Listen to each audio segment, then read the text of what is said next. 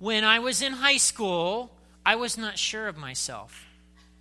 Just out of curiosity, how many of you adults, when you were in high school, were not sure of yourself, not sure of who you were? Okay, take notes, students. This is a common experience. You can put your hands down. I was 127 pounds dripping wet back then. Big boy. I couldn't catch or throw a ball. Who am I? What am I supposed to do with my life? Oh, thank God for Mr. Fisk, who made room in his life for me. Mr. Fisk was the band director, but he was also somebody who followed Jesus. And we would do saxophone duets together, and he would train me as a saxophonist. But as is often the case with music lessons, it was more than just music lessons. And I started learning some things about myself and about how life worked. Thank God for Mr. Fisk. Then I went off to college, and I spent 2 years swearing off women. And then I met Jenny, and I was smitten by a girl. And you know, we get into this relationship, and we're dating, and I'm like, what? We're supposed to hold hands? What? We're supposed to kiss? Now today, I'm all for that. Back then, I was emotionally challenged. I was relationally challenged. And so I married her, and then after I married her, I was like, I'm supposed to give her space in the apartment? I'm supposed to let her be her? What? Thank God for Lyle and Mary, who were a couple that made room in their lives for us, and I got to learn, so like when Jenny says X, she means like X. Oh, you know, because sometimes you miss the obvious in relationships. And so I learned a lot of things. Thank God for Lyle and Mary, that they made room in their lives for us. And then when I was 35 years old, I felt like God was calling me to plant a church in Nicholasville. Nicholasville, the place where churches go to die. Did you know that's an actual an epithet that Nicholasville has earned? By the way, as an aside, I fully intend that Generations Community Church is going to be part of the tide that turns for Old Nicholasville. And the day will come when people will say of Nicholasville, oh, you want to see people who have a kingdom mindset that are working together and making a difference in the city? Yeah, you need to go to Nicholasville, Kentucky. You want to see people who are on fire about passing on faith to the next generation? You need to go to Nicholasville, Kentucky. But that's an aside. Back then, 10 years ago, you know, I was like, we're going to plant a church. And we were so full of ourselves and confident. We started with kid stuff. We didn't even have a worship service. And we would have people come through the doors, and they would do this thing. And then afterward, they would say to me, oh, like you're not a real church. And I would go, church planting is hard. I want to quit.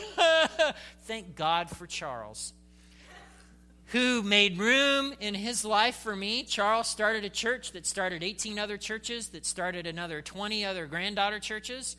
And I would go, Charles, I would want to quit. And he'd go, that's fine. You can quit if you want to, but I think you should just decide to quit quitting. What? Yeah. I wanted to quit you wanted to quit, Charles? Yeah, I didn't. Guess what? You shouldn't either. And I learned some things because Charles made room in his life for me. I often wondered what would have happened to me if Mr. Fisk hadn't made room, if Lyle and Mary hadn't made room, if Charles hadn't made room. Would I have gone to Wheaton? Would I have stayed married? Would I have started a church? I mean, I wonder about those things. Those are just the individuals and people who made room for me and for us. There have been churches that did the same. At First Baptist Church, Dr. and Mrs. Webster in the college and single class, because, Baptist is all by age and category. And so we were in the married class when we got married, but the married class with no kids class, because then there was the married class with kids class. That's how we rolled. At any rate, and thank God for Dr. and Mrs. Webster, and we learned more how to relate to one another. Then at Faith Evangelical Covenant Church, there were like these 3 other couples, and we hung out together, and it was like, oh, so when we fight as a couple, it's not the end of the world. Oh, thank God. I thought we'd have to get divorced because, we threw shoes at each other, and we're pretty sure you shouldn't do that if you love each other, And so they helped us. They made room. And then at Church of the Savior, they allowed us to work with kids and teach Sunday school classes. The crazy people. What were they thinking? And then they made room for us in small group. And so I know what it is. I know what it is to be searching in life. I know what it is at times to wonder in life. I know what it is at times to have been an outsider and to have been new. And you know what? A lot of you in this room have been in the same boat at one time or another. You have. You know what it is to be the one new person. You know what it is to be the outsider. There is a turning point in the history of the church where Christianity goes from this tiny little movement of Jews that are convinced the Messiah came to this global, multinational, multi-ethnic movement of people who are convinced that God has come to the planet and God has made a way. Little tiny movement of Jews. The big, tiny worldwide movement. And the tipping point is in Acts chapter 11.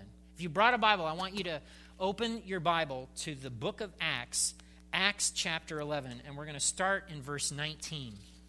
This is after Saul is converted. Saul encounters Jesus on a road to Damascus to arrest other Christians, and it's this like Michael Bay movie, giant light and all this other stuff, okay?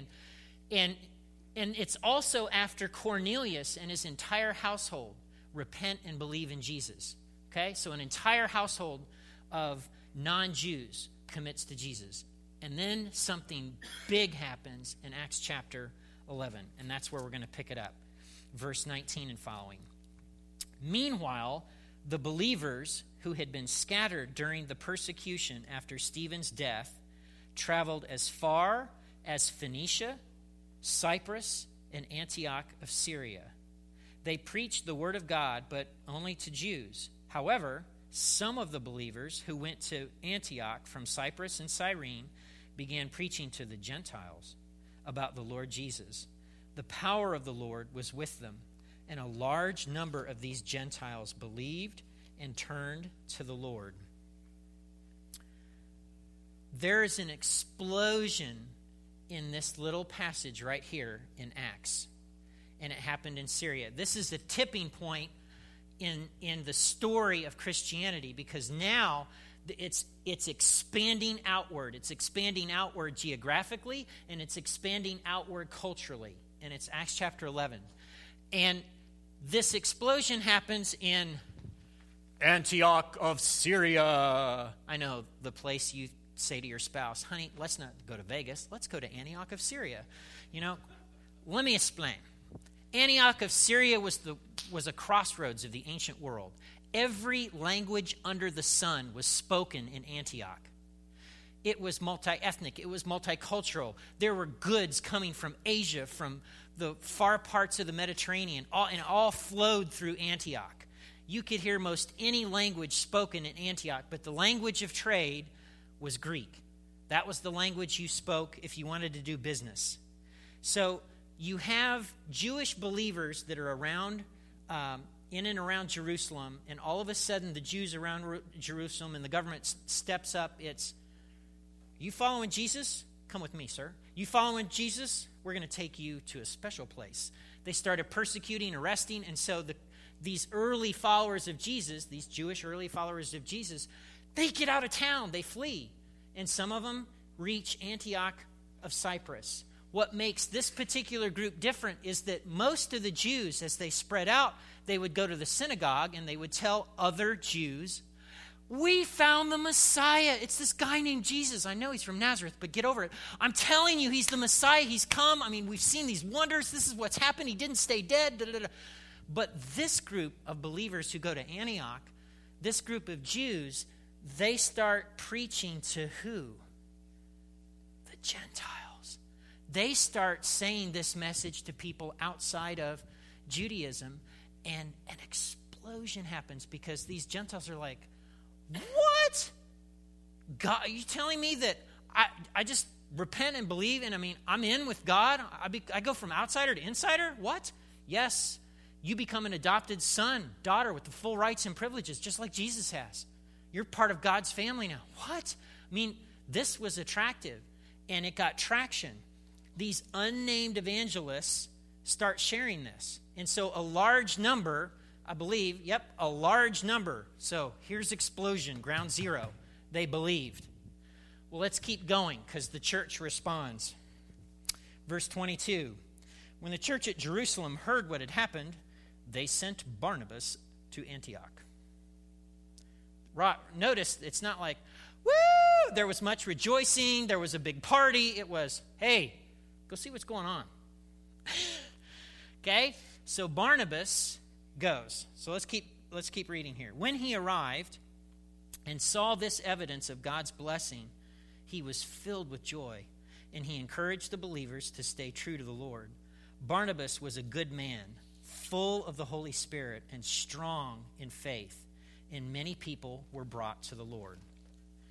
That phrase toward the beginning, when he arrived and saw the evidence of God's blessing, literally it's, he came and saw the grace of God and was glad. Barnabas didn't see just a bunch of outsiders in somebody's house praising God. He saw the grace of God at work. He saw a tipping point. He saw God including outsiders and making them insiders. And N.T. Wright, this guy, I love reading about the New Testament, he says this of Barnabas: it takes faith and humility to see that. And he's right. So Barnabas shows up representing the church in Jerusalem to make sure the stuff that's going down is legitimate stuff. And he's like, this is God at work. This is God's hand. This is awesome. So what does he do? He goes off to get somebody to help. Verse 25. Then Barnabas went on to Tarsus to look for Saul. When he found him, he brought him back to Antioch. Both of them stayed there with the church for a full year, teaching large crowds of people. It was at Antioch that believers were first called Christians. So Barnabas realizes he needs help, and he gets Paul. We need somebody to make room for these believers to teach and disciple them on how to follow Jesus. I know there's this guy, Paul. I'm going to go get him, and he does. Brings him to Antioch, and they stay there a whole year. They taught, they loved, they discipled, they modeled what it means to follow Jesus for an entire year. And in this big city, these Jewish and Gentile followers of Jesus are first called Christianus. Christians. You ever wonder where we get the name? Boom. There it is. You know why we got the name? Guess what the Greek word for Messiah is? Christos. So these were Jewish and Gentile people who believed that the Messiah came. They're Messiahans in English. Or maybe that'd be Spanglish. I don't know. Messiahans. I can't even say it. French. Why do we always throw French under the bus? Okay, so at any rate, Christianus. So Jews who believed that the Messiah had come, Gentiles who got on board with the program, and they're called Christians. So let me start pulling out of this passage. If you're here today, and if there's a part of you that's thinking, as you were talking about Mr. Fisk, as you were talking about these people, you know what? I really wish people would make room in their life for me. I'd love to be let in somewhere. I get that. I appreciate that. Remember last week in the text I shared with you that these people were so hungry, they begged Paul and Barnabas. They said, please, please, teach us more. We want to know more. They took some initiative and they expressed their desire to learn. So if you're here today and you're thinking to yourself, I want somebody making room for me, I would say to you, take some initiative and express that desire. Part of our story with Lyle and Mary is me saying to Lyle, look, I see the way you and Mary, relate to one another, and that's not the way my parents did, and, I kind of really don't want to mess this up, and I really would like to stay married to Jenny, until one of us dies or both of us die together and this blaze fire off a cliff, the whole thing. hopefully not that way, because I don't know if State Farm would pay for that. But, I was motivated not to mess up my relationship with Jenny. And I saw a couple that at the time were in their 50s and still loved each other. And I thought, I want that. Would you help me to do what it is that I want to get where you are? Would you give me some time, please? And they made room. So I would say that to those of you that are looking and hungry and want somebody to make room. But I also want to pose a question for you and me, okay? What if God wants to use you to make room for somebody else, just like Paul and Barnabas, just like Lyle or Mary, to make room for others, to make room for outsiders? For most of us, I believe we're probably too busy to notice. Now, if you're at a place right now and you've got like a major health issue that you're battling, maybe this isn't a season for you. Or you're a parent, you're spending all kinds of time because your parents got Alzheimer's and da-da-da-da-da, and, maybe you get a pass. But for the rest of us, we're just busy with stuff, and we could make room for somebody in our lives. We could. Somebody who's an outsider with God, somebody who's maybe an insider with God but is hungry and wants to grow and change just like you want to grow and change. And if you're going to do that, if you're going to make room, it takes three ingredients. It's going to take time. Time is the most precious commodity we have, right, as Americans? It's more valuable than money. It really is. And when you give somebody real deal time, you're giving them something truly remarkable. Because it's important, because you can't get it back. We all get the same amount. And so you got it. It's a huge gift, but it's going to take time. So making room for somebody means giving them time. The other ingredient that's necessary is what I call relational safety. That's where basically you decide that you're going to suspend judgment on them and their life, and you're going to enter into a dialogue and conversation. And you're going to ask them questions. Who's Jesus? Which way's up? Which way's down? How do you know? What's life all about? Da-da-da-da. You're having a dialogue back and forth. And you're allowing them to kick the tires, and you're allowing them to say, Jesus is a good teacher, but that's all I see. Okay, well, how do you know? So relational safety that allows them to be them and think what they think and articulate it. That's the second ingredient. The third ingredient is truth. At some point, you weave in the Word of God and what God has to say. Here's what the Bible says. Here's what God has to say. What do you think about that? Boom. And those three ingredients, did you notice that's kind of how Jesus rolled? If you pay attention to the life of Jesus in the Gospels, he gave people time, he gave them relational safety, and then he brought in the Word of God. And that's how Jesus rolled. So I'm just going to ask you collectively, would you be willing to make room in your life for someone? Maybe, just maybe, God wants to use you to do that. And there are a lot of different ways. Like right now, I know in the youth group, you could talk to Brian and Carol Hall. They're looking for people that will basically pray for a student over the course of a semester or a year. And it's this kind of a commitment, but you're going to start to pray for them. And then before you know it, what's going to happen is you're going to start to care about them. You're going to want to know what's going on in their life. And you're going to want to know, are they making the right decisions, or are they on the right course? Where are they? That's one thing. For those of you that are students, if you're in middle school, high school, even early college, I'm going to tell you that the first graders through fifth graders, they consider you demigods that came down from Mount Olympus. They do. You were there once. You remember looking at teenagers this way. Okay? You could be investing time with them and helping point them to Jesus. Okay? You never know what God's going to do and how God's going to use you in making room for someone else, especially an outsider. You don't know.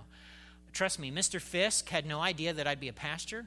Lyle and Mary had no idea I'd plant a church, right? So you don't know what's going to happen.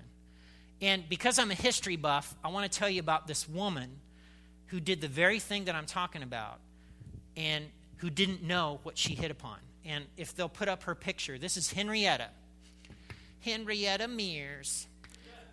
Henrietta Mears. This picture was taken in 1963, shortly before she died.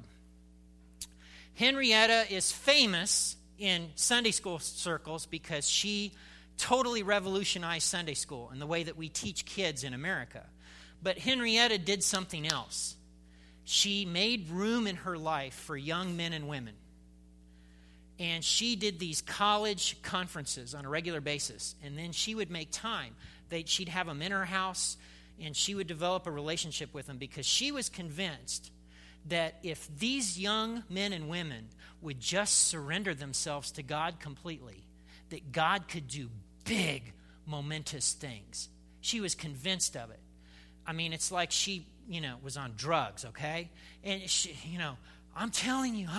And so there was a young man that his family called him Billy Frank. Billy Frank was struggling with the authority of the Bible, and he didn't know. This is in the 1940s, by the way. So she did these conferences in the late 1940s, and he wasn't sure in the 1940s if this was actually the Word of God because of textual criticism and all this stuff that was coming into vogue. He was like, well, how can I be sure? How can I really know? This stuff really isn't universal. It's just culturally conditioned. I mean, on and on and on. It was a very big crisis of faith. And at one of these conferences, the college, notice they had really cool names back then. They were called the College Briefing Conferences. Nowadays we choose lame-o names like Ignite, Big Stuff, Inflame. Back then it was College Briefing Conference. Okay? You can you're feeling the excitement, aren't you? If you'll put up the next picture, here's some of the people that were at that conference. Here's Henrietta on the far right. But if you keep going to the left, you'll see young Billy Frank. You may know him by his more famous name, William Franklin Graham, who was struggling that summer in 1949 with whether or not he could trust the Bible to be the Word of God. And Henrietta Mears made room in her life for this young man. She also made room in her life for the man who started Youth for Christ. I mean, I could go down. Bill Bright, holy cow. But this is in July, and he cemented for himself that he could trust the Bible because of Henrietta's influence, and he resolved that he would attempt something big for God because he did what Henrietta asked him to do. He completely surrendered himself. 3 months later, he launched the Los Angeles Crusade. He scheduled this crusade to go on for 3 weeks. They had to extend it to 8 weeks. He preached to 300,000 people, 3,000 of whom made decisions for Jesus. It was the starting point of what became a lifelong ministry of presenting the gospel to people. I'm telling you, you never know what God's going to do when you make room. And I guarantee that Henrietta is glad that she made room in her life for young men and women to help them fully surrender to God and believe that God could do the impossible if they would just have faith. All right? You don't know, and I don't know what's in that room next door. Those G-Towners, come on. You don't. It's worth making this investment.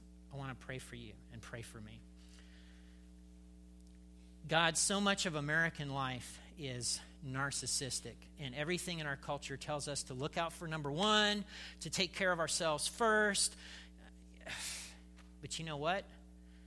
There are people that are hungry. There are people that are ready. There are people who are teachable, just like in Acts. Teach us more. We want to hear more about this Jesus. So God, I ask that you would give us eyes to see people that maybe, just maybe, you would have us make room for in our lives. Give us the faith to help point them to Jesus. And God, I ask that you would raise up 1,000 Billy Grahams in this generation. Our country needs it. I would love to see that in some of our kids. So God, I pray most of all that we would be a church that's known for making room. And I pray these things in Jesus' name.